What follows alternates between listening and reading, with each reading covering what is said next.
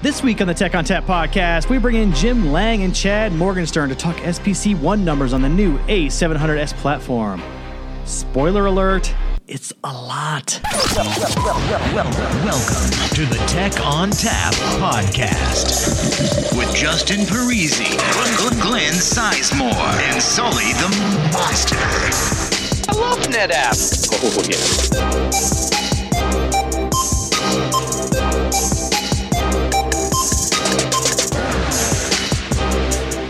Hello and welcome to the Tech on Tap podcast. My name is Justin Parisi.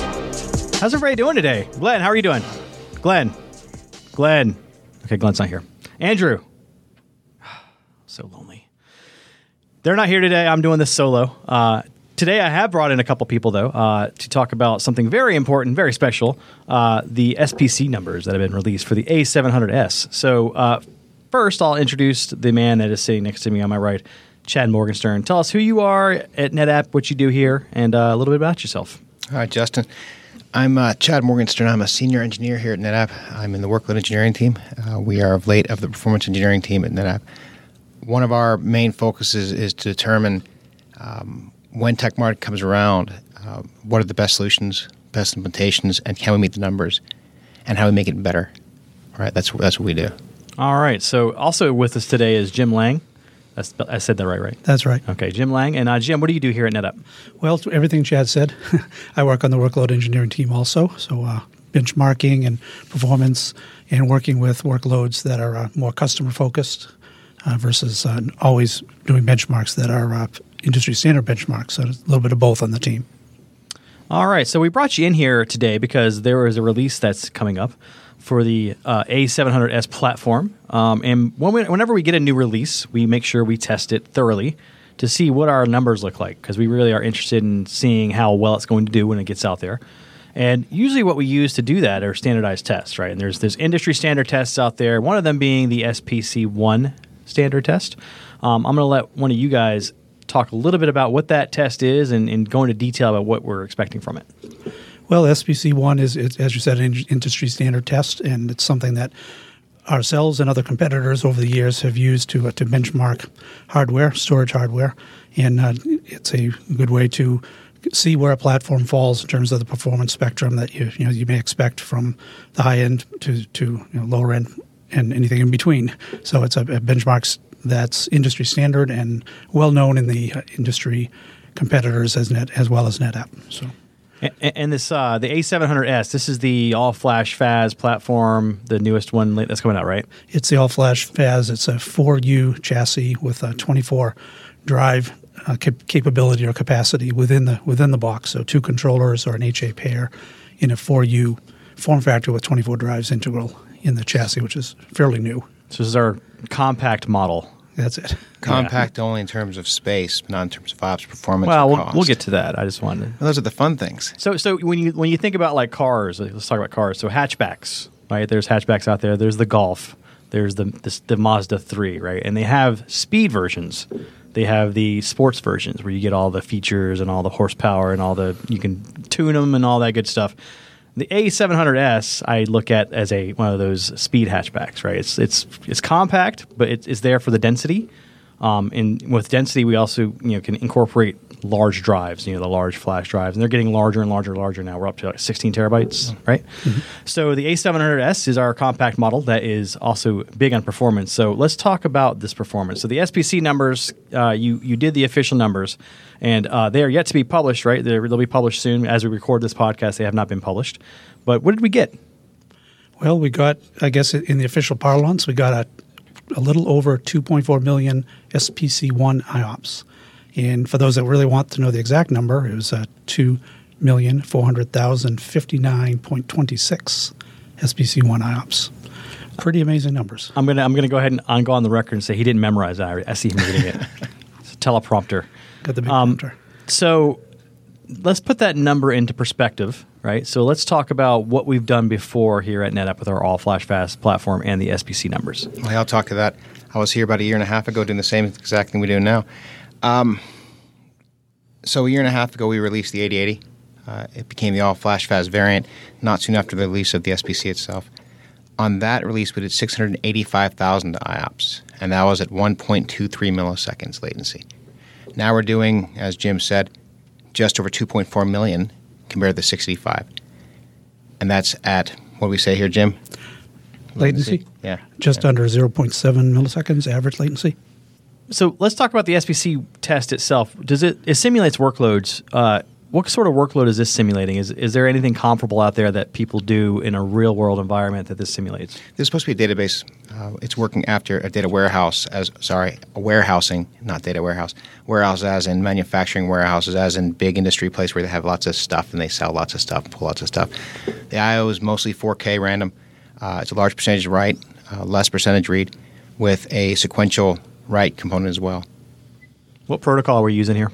FCP. FCP. What kind of we're using the newer, large, like 32 gig pipes, or The data path is a 16 gig in this test. Okay. Based on the hardware we have. The A700S does support the 32 gigabit fiber okay? channel. Are we going to see any 32 gig testing at any point? Can't Or comment at this point. Can't comment at this point. Okay. Yeah, the workload itself was not that heavy throughput. The I/O was predominantly 4K, so throughput wasn't really a concern for Okay. us. So not the to that degree. 32 gig wouldn't really buy us anything in that case. No, we looked at it actually, but the cost would increase it, so it really wasn't worth it for us here. Some other interesting technologies we adopted here compared to the 8080 from a couple years ago was we went to a quad path per shelf. So each storage node had 4 ways into the shelf. So in this case, we had let's talk about the architecture for a second, shall we? Sure. So we have 12 nodes, so 6 HA pairs. So a cluster of 12 nodes, 6 HA pairs, which is new. In the past, we stopped at 8 nodes for a cluster size supporting FCP. Now we can go up to 12 nodes, which is a big scale up, 50% increase in node count, which is phenomenal. Each head, each storage node this time, let me change that. Each HA pair shares a single shelf, and that's an internal shelf. 2 years ago, we went after large capacity, but the drives were smaller back then, and cost per op, the kind of thing. We had 4 shelves of drives per HA pair. Now 1 shelf per HA pair, so significant paring down. In the past, we had multipath HA, so each storage node had 2 paths to each shelf. This time we have 4 paths to each shelf. So on top of that, on top of reducing the drive to host plus adapter count by a factor of 2 that way, we also increased our speed, our SAS channels, from 6 gigabit before to 12 gigabit now. So there's a massive increase in SAS channel speed and in path count to each drive. So it is a phenomenal thing where we scaled up in terms of capacity, but we scaled down in terms of node count, shelf count, drive count, latency. What is it? Cut in half approximately, with IOP increasing by 4 count. It's awesome. And here we had 144 drives. I don't know how many drives you had in your old config from a few years ago. So that was 24 times, so 96 per HA pair times 8. Okay. So before the density was a little larger, it definitely wasn't for you, right? We were looking at maybe almost an entire rack, potentially. Density as far as per rack density. Yeah, the rack density. Yep. 2 racks. 2 racks. Okay, so we're compacting more IOPS and lower latency into not even half a rack.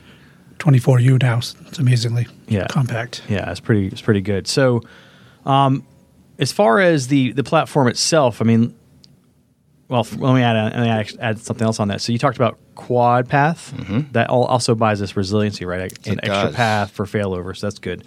So the platform itself, I mean, when you're running this test, how tasked are the nodes? Like how much CPU are we seeing?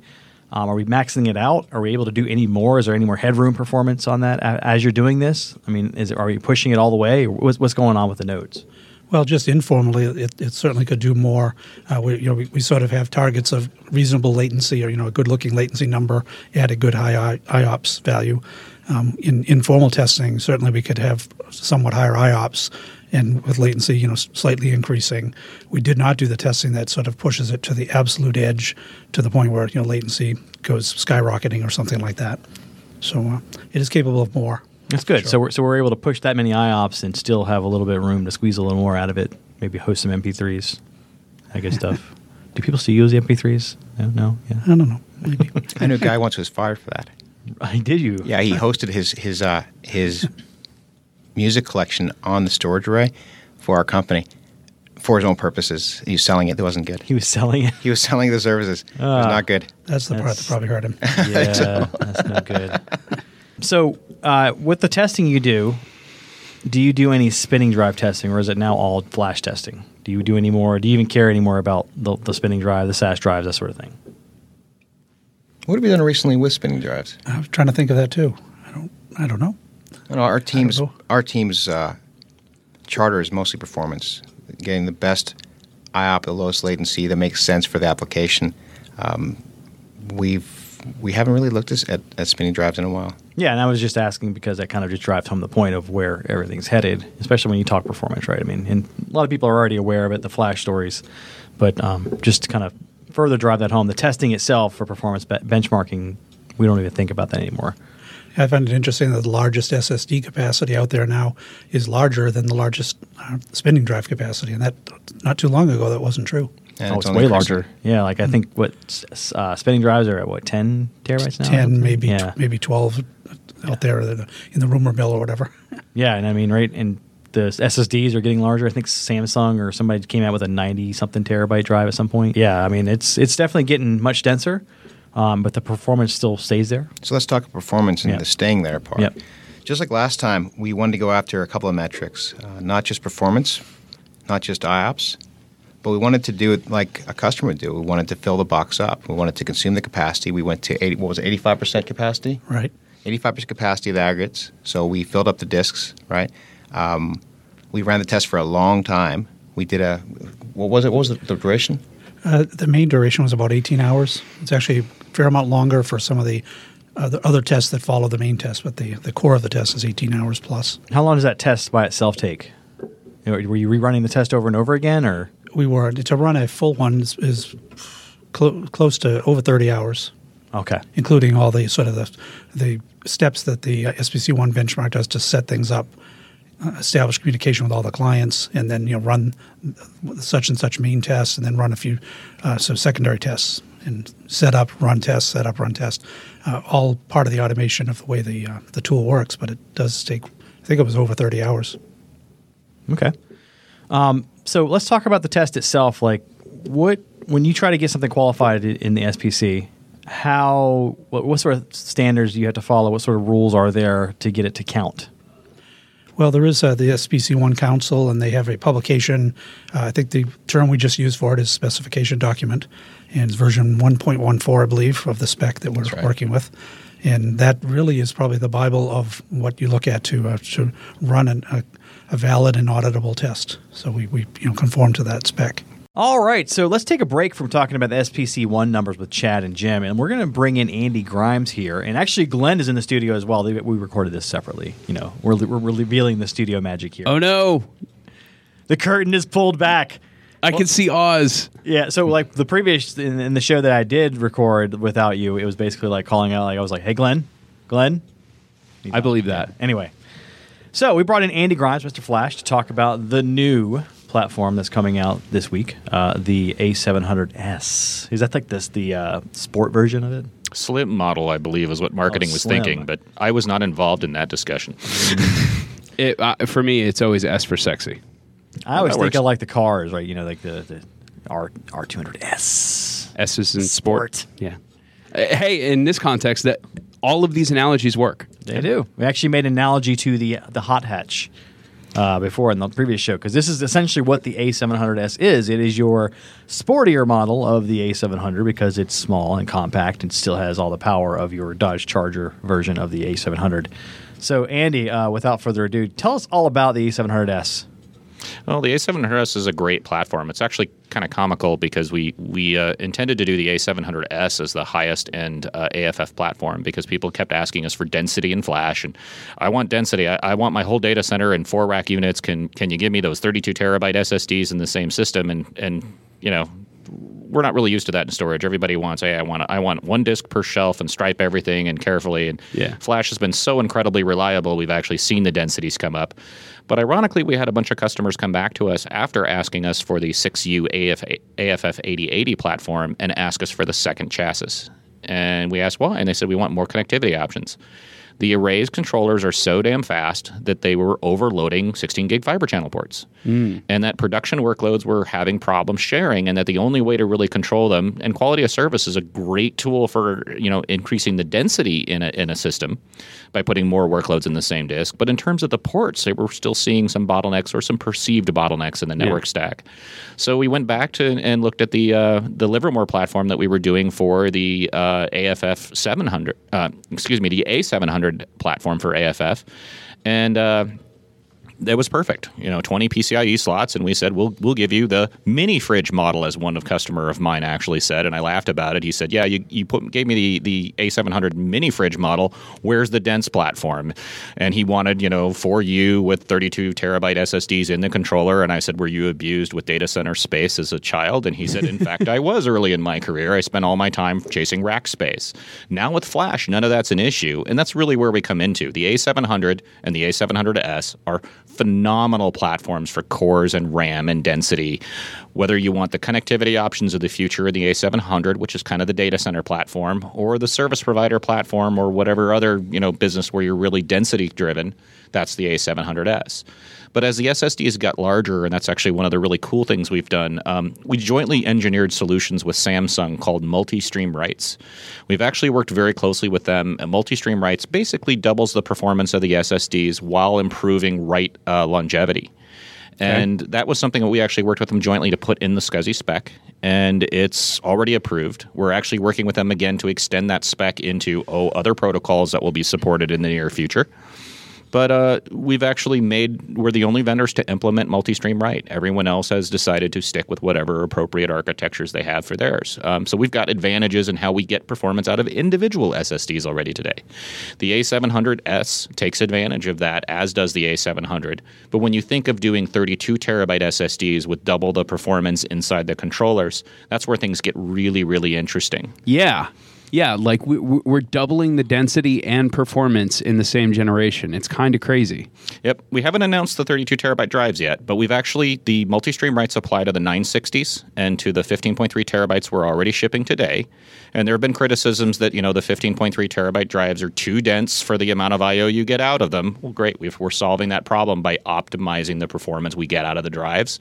And these are 12 gig SAS attached, which 24 of them is enough to overload the controllers. Which I find hysterical because, as the podcast we recorded on NVMe, you do put NVMe drives in a controller, and what's the first thing you're going to do? You're going to hit that bottleneck with 6. Well, that's where scale out really becomes required, and that particular vendor who loves to talk about NVMe doesn't scale out. So I'm like, you're basically encouraging your customers to walk right into a brick wall. Good luck. I keep thinking of like you ever see the Dagwood sandwiches? Blondie. Yeah. And you just squish them down. Mm-hmm. That's Flash to me. In some ways, that's absolutely the A700S. It's a Dagwood sandwich. Yeah, we just took like the biggest, baddest, scariest thing you could possibly imagine when it comes to storage and said, now let's make it 2U because we like challenges. Yeah.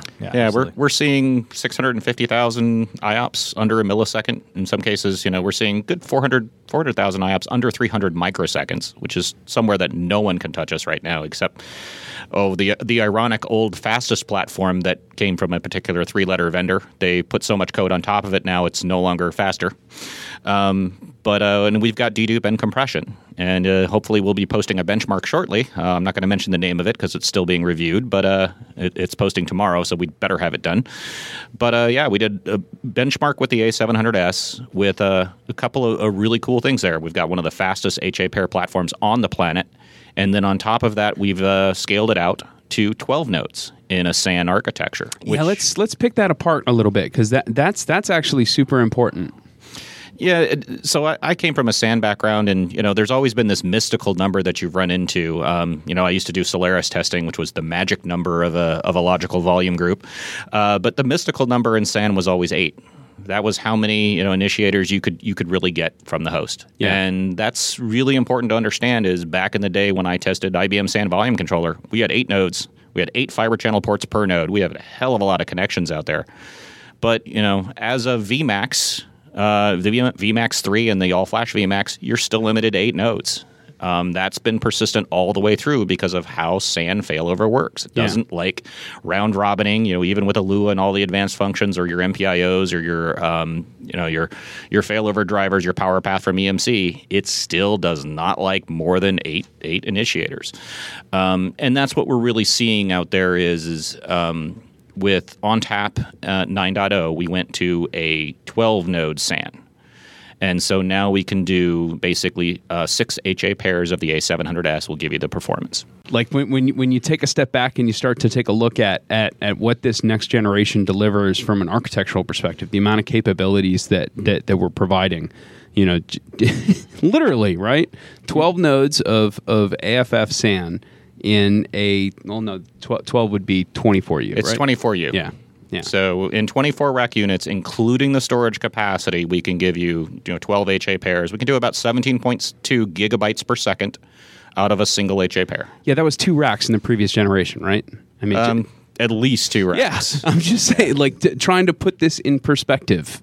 That's not even a full rack. Like 24U is not even full. It's like, 32 in a rack? And that's been really interesting for Flash because we've seen people, the performance is kind of a given, although was it? We used to be satisfied with latencies under a millisecond.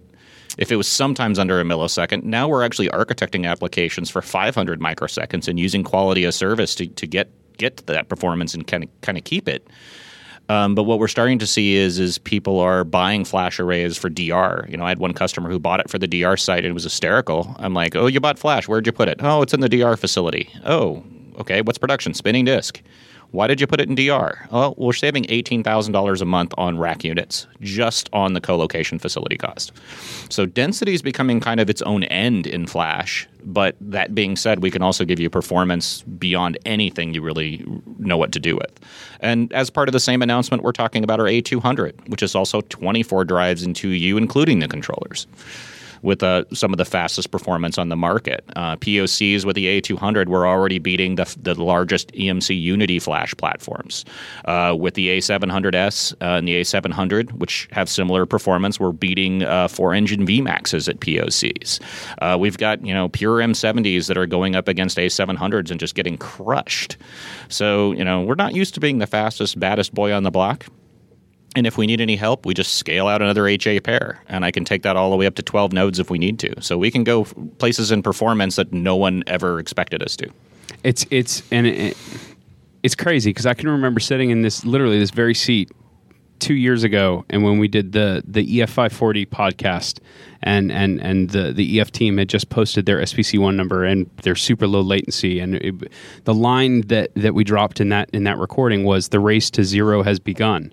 And at least inside NetApp, that has been taken incredibly seriously. And watching what the ONTAP team in particular, I'm a broken record at this point. I've made this point on this show 4 or 5 times now, but I'm still so wildly impressed because, as you said, we started this journey.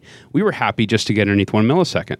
We had a data ONTAP running flash drives. We were able to deliver protocol workload in under a millisecond. That was an achievement. 2 years later, a millisecond is like a bad op. It's like, what happened? Why is that so high? Yeah. It's completely reset expectations, and now we're shooting for half of that. And we're seeing the applications architected for it, which has been the most interesting thing. And there are a number of vendors, I won't pick on a particular vendor, but some of them have latencies that go, as high as 5-10 milliseconds with flash. And that's not enough to cut it in some of these applications. In some environments, just the efficiencies and the densities are good enough. But in Flash, true Flash database type acceleration workloads, you need to be able to maintain that consistently through takeover events, et cetera. Our EF series is still there, and we're still doing some performance improvements there. Right now, we can kind of get down to about 120 microseconds, but we think we'll be able to go even lower than that in future generations of technology. So we're getting to the point where we used to be intimidated by a platform platform like IBM purchased Texas Memory Systems, which used to be just the baddest, fastest boy on the block. Oh, yeah. With all the code they've layered on top of it to get efficiencies, it's no longer the case. And we're not having any problems with them in POCs any longer. But the market's really changing. Flash is becoming mainstream. It's becoming kind of the data center standard. You need your efficiencies. You need your data protection capabilities. And now you need your hybrid cloud capabilities. I had a fascinating meeting last week in New York City with a hedge fund. Did a hardware portfolio overview with their entire hardware team. Then I went to lunch and sat across the table from their director of IT. All during the hardware conversation, it was speeds and feeds and all the usual conversations, and we had great differentiation in conversations around that. As soon as I sat down with lunch, that guy's whole world was hybrid cloud. What's course. AWS? What's Yeah. Azure? I need my on-prem to be as efficient as possible, but I've got to figure out how to control and manage the data in AWS. And that was really a good dovetail of how we're seeing this. We want your on-prem to be as efficient and fast as possible. We've got the benchmark works that we'll be talking about with Chad and Scott. We'll be seeing those performance numbers come out. But really what it's coming down to is we are making your on-prem in your data center as efficient as possible and then allowing it to extend and expand into the cloud where needed, whether that's AWS, Azure, or SoftLayer, potentially Google and other vendors are also being looked at. We're the only vendor trying to do that. Everyone else is stuck on-prem. Yeah, I also like how that endeavor has recently gone multifaceted. It's there's several different investments in looking at several different ways of how the cloud invests itself in modern IT and how our customers need to leverage that. It's not just being able to get our own platforms in there so that you can take those on-prem systems and communicate with something that's running up inside a hyperscaler or hosted cloud, but also, being able to intelligently offload some data when you need to and be able to pull it back in and repatriate when you want to and be able to control those costs no matter what. All in all, it's absolutely coming together.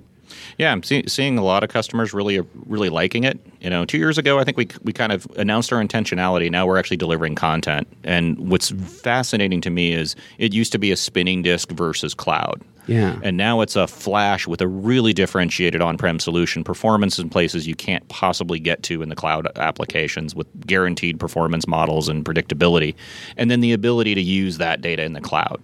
But you start talking about 6-year lifespan of solutions on-prem with TCO ROI built in, that completely changes your cost model versus what's in the cloud. And whether that's on-prem or NetApp Private Storage and Equinix, you have a really cool model. I actually was looking at a cost modeling that showed us is 1/10 the cost of NPS versus an AWS solution per terabyte per month. And that was flash based. So you can get some really, really great economics around it. And that's what ultimately we want to help our customers do. There's lots of sexy widgets out there in technology, but the business problem's got a dollar sign around it. We need to help them do that. I don't know. I'd rather pay more money and get less performance. I don't know what you're talking about. Yeah. All right. So let's talk about the density and, overall just how we can use that density to our advantage. Because with density, that gives us more capacity. And with capacity, we can throw more at it. So how are we solving the problems of our big data and analytics customers to leverage ONTAP within their environment? How are we doing that today? So we've had a long history of doing NFS high-performance environments with customers. EDA, genomics. We've had a lot of very successful deployments. The problem is, and I'm going to say this politically incorrectly, a lot of those applications suck. They can't deal with subdirectories. So we thought 100 terabyte volume would be sufficient for the largest environments. And we were very quickly informed that nope, that was not the case, that people wanted, petabyte scale objects. People were using file systems like GPFS, which requires, a team of astronauts to come in and help set that up for you and manage using Ouija boards, et cetera. We came out with Infinite Volumes was our first attempt at this, and Infinite Volumes had a little bit of a bottleneck in it. You could create very, very large NAS archives of up to petabyte sizes, but it put all the I/O through a single volume. And we've come back this time with a solution called Flex Groups, and it's an ONTAP 9.1.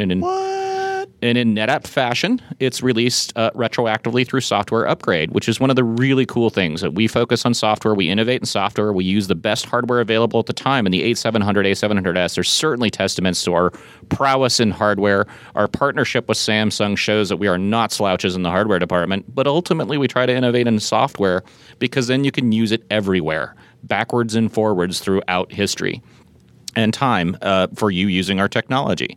vendors that pick hardware end up stuck. One of the things we see is file analytics is really about, getting lots and lots of data in a single namespace. What we've done with NetApp Flex Groups is given you the ability with high performance, doing a metadata redirection. We're basically giving you the ability to take multiple volumes, contain them together, using dedupe, using compression, using volume encryption, and you have an ability to stripe the data up to 20 petabytes in a single file system. You can do that as NFS. You can't stripe it. Well, the data can be spread across. I like to think of it as fertilizing your data infrastructure. You're spreading the seeds of data. Okay, that's the rest of that. Okay. Yeah. I think the key thing about Flex Groups is it allows you to create a single container on NFS v3 or SMV3 and to spread that data across multiple volumes while preserving your deduplication, your compression, your volume-based encryptions. You get a nice single namespace, a single mount point that you can write data to, so those sloppy, poorly designed applications can deal with just writing their data across a single mount point across many controllers up to 24 nodes. What that gives you the ability to do is file analytics. You can get incredible densities with our 15.3 terabyte SSDs and the A700S. You can get 40 gig Ethernet connectivity, 32 gig fiber channel connectivity if that's a requirement as well from the same system. But you can have shared environments running 40 gig Ethernet NFS and use that for whatever file analytics you're doing. And we're seeing EDA, genomics, we're seeing hedge funds with custom written applications, we're seeing PAX environments, we're seeing all kinds of environments. But the coolest thing about it, you can't do with anyone else's gear, is you can take a snapshot and you can snap mirror it. It is the only method on the planet that has any chance of success of backing up and recovering a 20 petabyte object. And that's not trivial because analytics used to be something you kind of did in the background, maybe marketing did. Now analytics is becoming something that you do in the foreground. It's linked up to websites. It's real time. These are things people are using for, Internet of Things. Yeah. And that's really becoming critical that those things be backup and recoverable. So Flash combined with Flex Groups combined with the densities achievable with the A700S and the throughput, you can really go places with your solutions you've never been. And that's been really cool for me talking with customers. They love the options it opens up for them. Other vendors on the market are working on their own file analytics solutions based on Flash, but they don't do dedupe. They don't scale to as many nodes. They can't scale to as large of a namespace. And what you find is they have no backup and recovery strategy for those solutions. So you're pretty much stuck. And then on top of that, with our Alt-to-Vault integrations, we can also back that up to the cloud.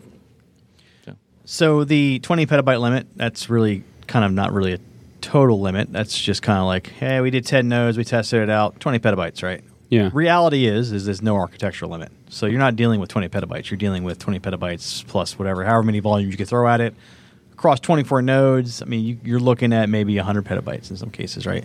And what you're looking at with this is infinitely scalable. It's redirecting based on metadata. So it's an elegantly simple approach, right? We didn't just re-architect the entire file system. We said, you know what? Flex files are pretty good. Let's use those.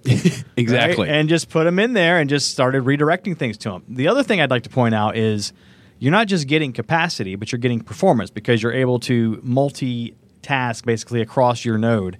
Each node has a maximum of like 4 affinities per aggregate, 8 affinities per node, which means you can do parallel processing up to 8. With a FlexVol, you're doing serial operations with the metadata. So if you're using one single FlexVol, you're doing a single stream to that FlexVol. If you're using 8 FlexVols, you now have 8 streams, and you get to go across 8 affinities in the node, and you get 8, up to 2 to 6 times the performance with the penalties for remote traffic and everything. So you're getting better performance, you're getting better management capability, like you said, with the applications, and really the applications, regardless if they suck or not. What you're doing is you're telling the storage administrators that the application owners do not care about the storage. What they care about is give me a bucket, and it's got to be this big, and I need this many IOPS, and do it. And that's what you can do with the Flex Group. You do it, and you do it with a single click on your web GUI, and you're done. Yeah, I similarly I've been excited about the same sort of a path, but for me, the workload that I keep coming back to is Hadoop with their NFS connector. Yes. Because that's a workload where you can take the best practice, data scientist doctrine layout and go, okay, here is the hardware bomb to do that. All right, we can go get Hortonworks, and here's what that looks like to put in your data center. Now, here's an alternate where we're going to use data on tap, right? And when you just take a look at the amount of kit and infrastructure and the data flows and what the day-to-day operations look like you're not just bringing it's not just the ability to back this stuff up, which is something that is huge because you can't do it outside of that. You're right. Getting a point-in-time recovery over 20 petabytes, good luck. It's not going to happen. It just takes too long to amass that much data, and the amount of time that you can get a good checkpoint, it's moved on you. Right, unless you have something like array-based snapshots that can do it in place instantaneously without losing those point in times. But also, we're bringing the general concept of pooled storage, right? The advantages of RAID, quite frankly, and our combined storage efficiencies. And then when you start to combine in the advantages of flex groups, it really starts to just, as they say, turn it to 11, right? And that's what we're seeing the customers respond to. We go in and we see people with NFS performance issues and NetApp customers with NFS performance problems who are architected on 7-mode systems or architected on early CDOT systems where they couldn't scale the performance sufficiently for some of the volumes. Now we're seeing them look at this and go, I can take this, all the way up to 24 nodes of, 16 gigabytes per second per HA pair is possible in some of our architectures. So you can see some really impressive numbers out there.